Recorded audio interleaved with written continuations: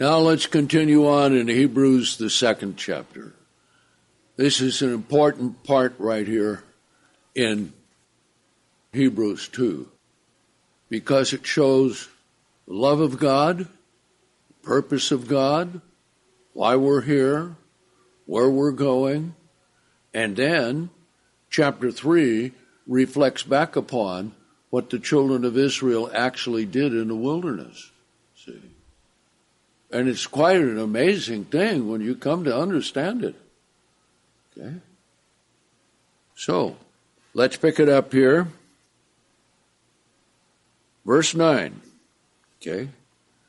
But we see Jesus, who is made a little lower than the angels, crowned with glory and honor on account of suffering the death on the cross, and all the scourging and everything that went with it.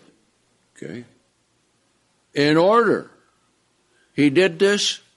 Here's the purpose of it. See? Because God wants people to be in his kingdom. He loves them. He did this to show his love and his mercy and his grace and his truth, and how that in Christ, the only begotten of God the Father, did this. And we know that in John the 10th chapter, he said that he laid his life down willingly. No one took it from him. He laid it down willingly. Okay? And because he was perfect in his behavior, he had the blessing of receiving it back. And that was because he always did the things that pleased the Father. And he always kept the laws and commandments of God in the Spirit of God. Okay? And this is what he wants us to do. Okay? And this is why it becomes such a difficult and desperate thing in many ways that people come along and bring their own religion to it and then mess up everything that God has done. And this is what has happened. See? And it's really an amazing thing. And remember Matthew 7, 21 to 23. Okay. Not everyone who says to me, Lord, Lord, shall enter into the kingdom of God, but the one who does the will of God. Okay? And then Jesus said to all these preachers out there, again, every single Sunday-keeping preacher knows better. Because you can go to any one of them and ask the question. In the Bible, which day is the day that the Bible shows we should worship on? The first day or the seventh day? Well, they'll tell you the seventh day, but, see, that means they're living breaking the laws of God. See? So let's read on. Because it was fitting, verse 10, for him, for whom all things were created, and by whom all things exist, in bringing many sons unto glory, to make the author of their salvation perfect through suffering. Now, why does suffering perfect you? Because when things are bad and you're suffering and things are not going right, you're what? You're susceptible to giving up, to relieve the pressure and the tension, right? Well, if you stay loyal and faithful and loving and keeping the commandments of God, and especially the Sabbath, as we will see here in just a little bit,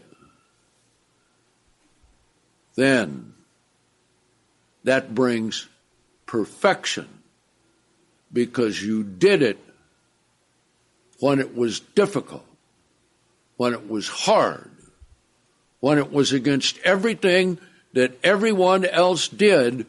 You stuck to the truth. And that's what he's saying here with Jesus. Okay? And that made him perfect in all of his behavior when he was a human being. Okay? For both he who is sanctifying and those who are sanctified are all of one, for which cause he is not ashamed to call them brethren. Now, I want you to think about that.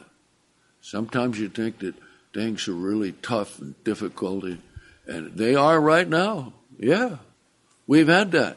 But that's just a small foretaste of what's coming. Okay? Look at Venezuela. You might as well say hello, Venezuela, and embrace it, because that's what's coming here. Okay? Will you remain faithful? Will you remain true? That's the question, see? So, being called the brethren of Jesus, here's what he's going to do for us when we're on the sea of glass. One of the first things, now think about this. We're the children of God the Father, right? And God the Father wants to see his sons and his daughters, wouldn't you say? Wouldn't that be the first thing you would do? Yeah. Now, I know what that's like. I've seen all of our children born. I've held them right after they were born. And what do you want to do? You want to see them? You want to look at them? You want to make sure everything is there? Right? Well, what do you think God the Father's wanting to do when the resurrection takes place? Huh? So notice what Jesus is going to do, because this is part of his perfection. Perfecting us. Okay, let's read it. Verse 12 saying, I will declare your name to my brethren. In the midst of the church I will sing praises to you. And again, now watch that phrase, again. Okay.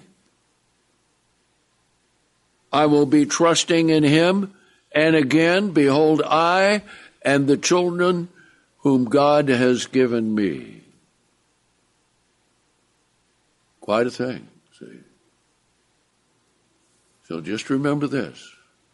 You belong to God the Father and Jesus Christ.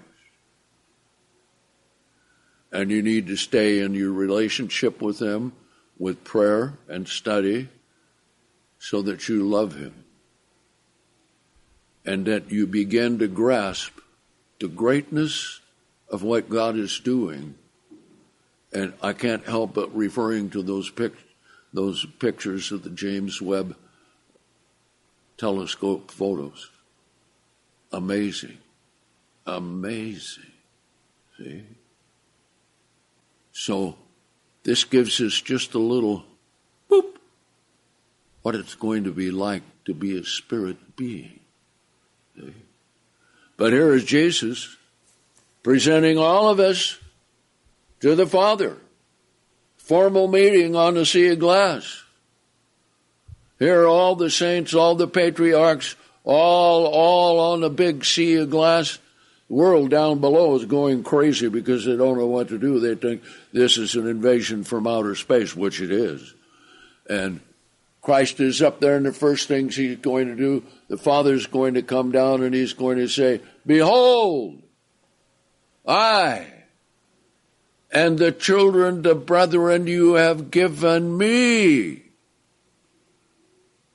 Now that's quite a statement, isn't it, huh? Think of that. Okay. Verse 14.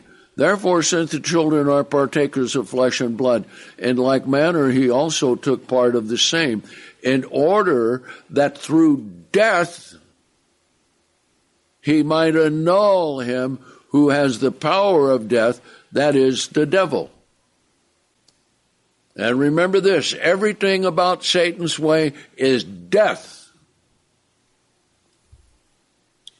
And that he might deliver them who were subject to bondage all through their lives by their fear of death. Okay? To rescue us from that. And everybody's fearful of death. Yet no one wants to die. But everybody does die. What a conundrum, huh? Okay? For surely he is not taking upon himself to help the angels, but he's taking upon himself to help the seed of Abraham. Now then, this does not mean the physical children of Israel. This means that if we are Christ, then we are Abraham's seed and heirs according to the promise. That's all, Jew and Gentile. Okay? Those are the true sons and daughters of Abraham. Verse 17. For this reason it was obligatory for him to be made like his brethren in everything, so that he might be a merciful and faithful high priest in things pertaining to God, in order to make the propitiation for the sins of the people. Have our sins forgiven, forgotten, removed, expunged. For because he himself has suffered, having been tempted in like manner, he is also able to help those who are being tempted. So that's what you need to do. If you're having a struggle and you have a temptation coming upon you, draw close to God. Don't sit there and wonder, well, I wonder why this is coming. And instead of going to God and praying, you try and figure it out yourself. Well, the temptation's going to be there. And if you don't go to God and get rid of that temptation, then Satan's going to come along and make it more intense, and then it will soon reach a point of being so intensified that your weakness takes over and you sin. See? So this is why he became the propitiation for the sins of the people, okay? For because he himself has suffered, having been tempted in like manner, he is able to help those who are being tempted. Okay? Now, have you ever been tempted like Jesus had been tempted by Satan the devil? And remember, this was after he fasted 40 days and 40 nights. So how strong do you think he was physically? Well, not very strong indeed, because afterwards the angels had to come and help him. Okay? But how strong was he spiritually? Because even the greatest and most profound temptations brought upon Jesus Christ, the only begotten of the Father, God manifested in the flesh, and he never yielded to Satan once. And then that gave him the strength to always resist the sin, always resist the temptation, and be in right standing with God. Now, chapter 3. Chapter 3 is very interesting indeed. There's something about chapter 3 that a lot of people don't even know. Okay? So, it talks about the first part here, Jesus, our apostle and high priest. Okay? He was faithful to God, much more so than Moses was with God and the children of Israel. Okay? And that Jesus was much greater than Moses, because Moses was a steward or caretaker of the house. Okay? But Christ is the one who builds the house. That is the New Testament church. And we're all part of that and how that is built, see? We find that in verse 6. Hebrews, the 3rd chapter. But on the other hand, Christ was faithful as a son over his own house, whose house we are, if we are truly holding fast the confession and rejoicing of the hope firm to the end. There again, to the end, see. Not just halfway there. Okay. Now then, for this reason, even as the Holy Spirit says, today, if you will hear his voice, harden not your heart, as it was in the wilderness, in the rebellion, in the day of temptation in the wilderness, where your fathers tempted me and tried me and saw my works 40 years. Because of this, I was indignant with that generation and said, they are always going astray in their hearts. Now stop and think about all the times that they went against God while they were on the way to the promised land. Okay? And what was one of the first big sins? The golden calf and Sunday worship. Okay? There were other temptations, and 10 of them were so added up to such a powerful thing that God would not let them go into the promised land, but condemned them for 40 years wandering in the wilderness. But the question is, did they learn anything? No, because everyone that was over 20 died in the wilderness, and their bodies were strewn in the desert. And why? And why? Now remember, because Moses wanted God to spare the people and to spare Aaron, God did it. But what he did do, he moved the tent of the meeting outside the camp. Why? Because the children of Israel were constantly sinning and constantly dying because of their rebellion. Okay? Now let's come to Amos, the 5th chapter. I want to read you something in the wilderness here where it says, if they will enter into my rest. Okay? Well, they didn't go in. Why? Because they didn't obey God.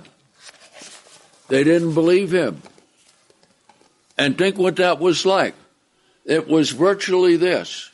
For that whole 40 years, it was Moses and God, and then a few of the children who didn't sin grievously against God. But even they did not keep the Sabbath. Huh? Let's come back to Amos, the 5th chapter. Let's see what God says. See, because it was a very difficult thing that happened, as shown in Amos, the 5th chapter. So let's come here, Amos 5, verse 21. Remember what we read earlier about Christ there in Hebrews, the 1st chapter. That he loved righteousness and hated sin, or hated lawlessness. Okay?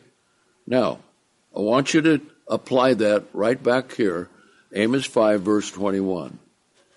Here's what God says. I hate, I despise your feast days. Now, those are not the feast days of God. We'll see. and I will take no delight in your solemn assemblies. Though you offer me burnt offerings and grain offerings, I will not accept them. Why? I want you to think about that. If they were doing them according to the Word of God, would he not accept them? Huh? If they were following the instructions that God said for burnt offerings and for meal offerings and for drink offerings, if they did it correctly, that would have been fine, right? All right, let's read on. Though you offer me burnt offerings and grain offerings, I will not accept them, nor will I regard the peace offerings of your fat animals. Take the noise of your songs away from me. Well, think about it for a minute. We have the same thing today. Here we have Sunday worship, all these wonderful songs and all of this sort of thing. But it's on the wrong day and to the wrong God. And they think they're worshiping God the Father and Jesus Christ, but they're worshiping Satan the devil because it's not on the Sabbath. Let's read it here. Okay. Take the noise of your songs away from me, for I will not hear the melody of your harps, but let judgment roll down like waters and righteousness like mighty streams. Have you offered sacrifices and offerings to me 40 years in the wilderness, O house of Israel? Quite a question. A lot of people assume that they did, but they didn't. Let's read it. But now you have carried the tabernacle of your Moloch and Chayun, your images, the star of your gods, which you have made for yourselves. So, here's Moses, here's God, here's the tent of the meeting, here's the tabernacle, and Aaron, and the Levites, the children of Israel, and their own tabernacle to Moloch in the wilderness alongside the tabernacle of God. Now think of that. See? That's why God said back here in Hebrews, the 3rd chapter, if they will enter into my rest. In other words, if they didn't keep the Sabbath, they weren't going to enter into the Holy Land. That's what that means. And that becomes very important to understand. Okay? So let's come back here to Hebrews, the 3rd chapter again. Okay? Verse 5. Now, on the one hand, Moses was faithful in all his house as a ministering servant for testimony of those things which are going to be spoken of afterwards. But on the other hand, Christ was faithful as the son over his own house, whose house we are, if we are truly holding the confidence and rejoicing of the hope firm to the end. For this reason, even as the Holy Spirit says, today if you will hear his voice, harden not your hearts as in the rebellion in the day of temptation in the wilderness, okay, where your fathers tempted me and tried me and saw my works 40 years. But of this I was indignant with that generation because of it, and said, they always go astray in their hearts, and they have not known my ways. So I swore in my wrath, if they shall enter into my rest, which was what? If they kept the Sabbath day. Because the Sabbath day was the rest which pointed toward the promised land. But they didn't do it. They didn't do it. And how quickly after they got into the promised land, even after the death of all of those who were 20 and over, just as soon as Joshua and the elders died, what happened? Bam! Right back to their false religion again. Okay? So here it is. So I swore in my wrath, if they shall enter into my rest, that is, if they will keep my Sabbath,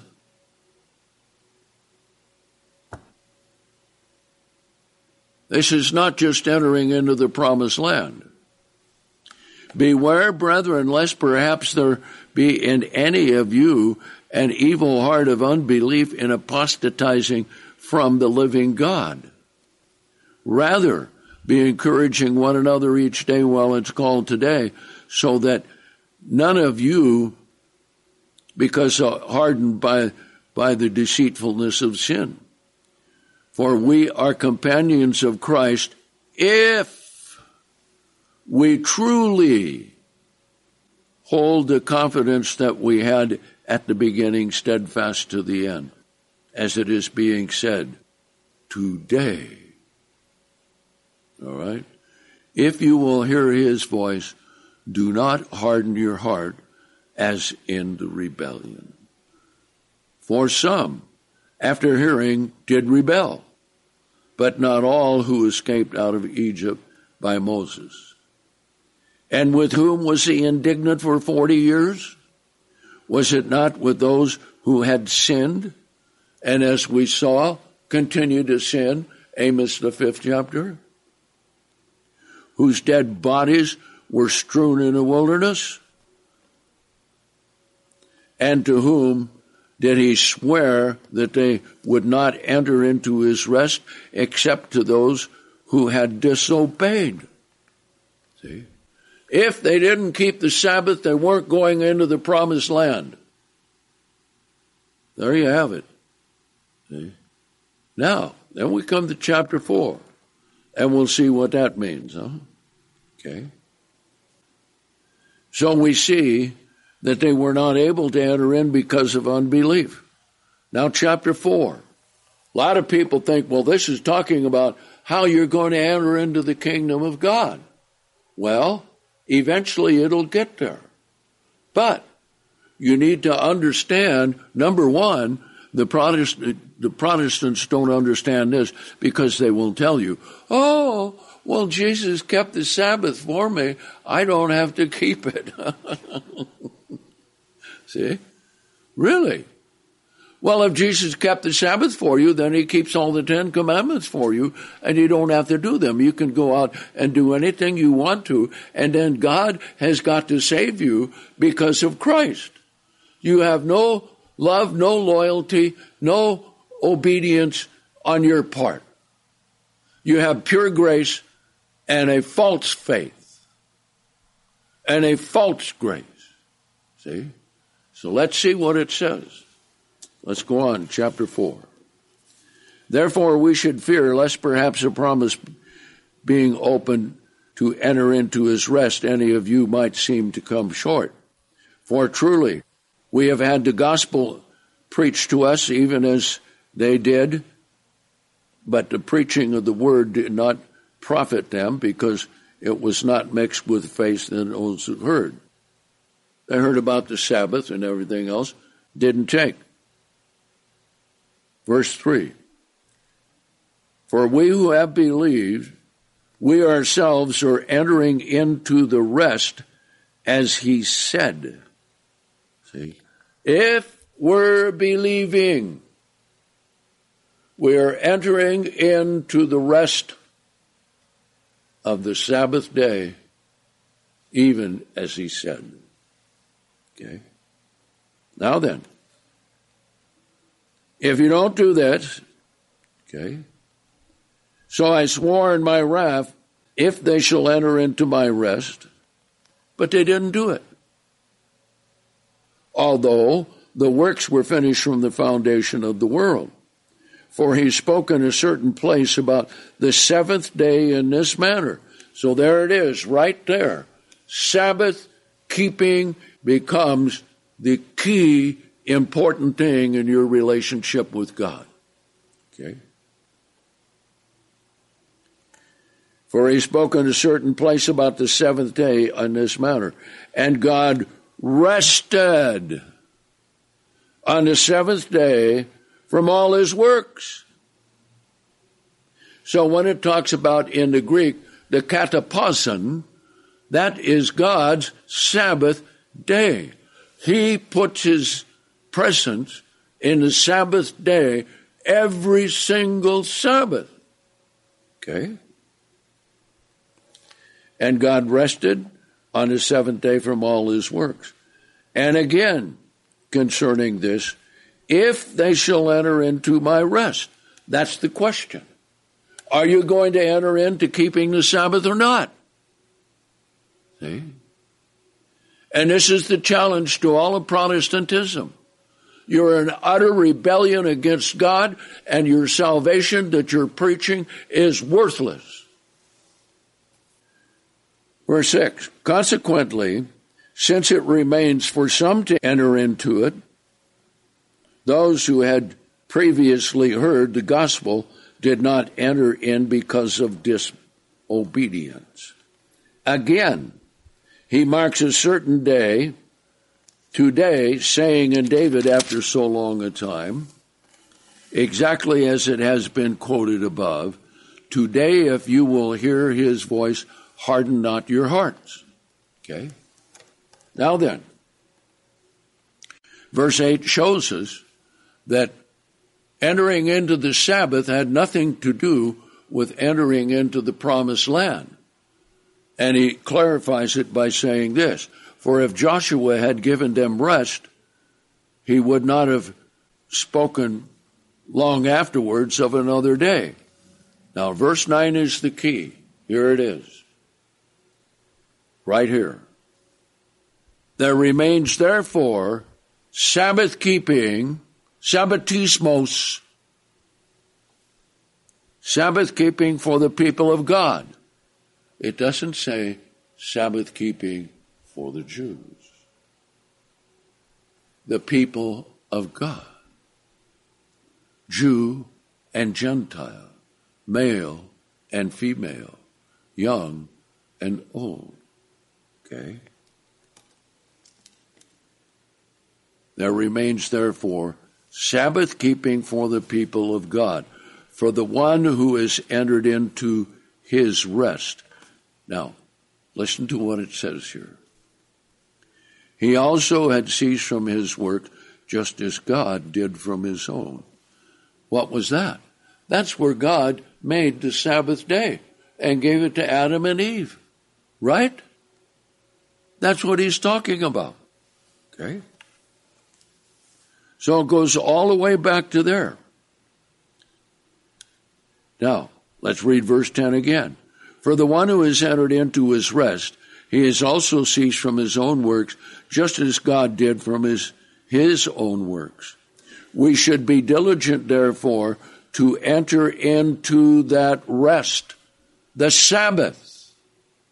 We should be diligent to keep the Sabbath, lest anyone fall after the same example of disobedience. All right? Now, let's ask a question. Okay? What happened to the people when they were told you don't have to keep the Sabbath? Huh? Where are they? Where did they go? They left God. And why? Because they had rebellious teachers.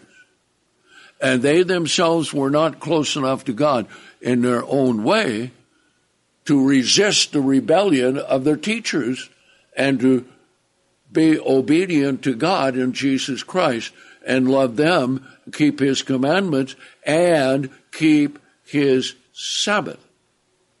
Now then, let's see what we're dealing with. Okay? Read that verse again. Verse 11. We should be diligent, therefore, to enter into that rest, lest anyone fall after the same example of disobedience. For the word of God is living and powerful and sharp, sharper than any two-edged sword, piercing even to dividing of sunder of both soul and spirit, and of both joint and marrow, and is able to discern the thoughts and intents of the heart. See? So, if you don't love God and keep his Sabbath and keep his words and his commandments, it's not just a matter of Sabbath keeping. It's a matter that Sabbath keeping becomes a very strong thing that you do because you believe. Because the Jews keep the Sabbath, but they have no understanding of God's plan. See?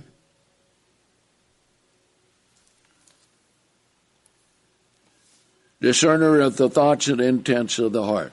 So the question becomes, what do you think of the Sabbath day? What do you think of the holy days? What do you think of the ways of God? What do you think of the Word of God?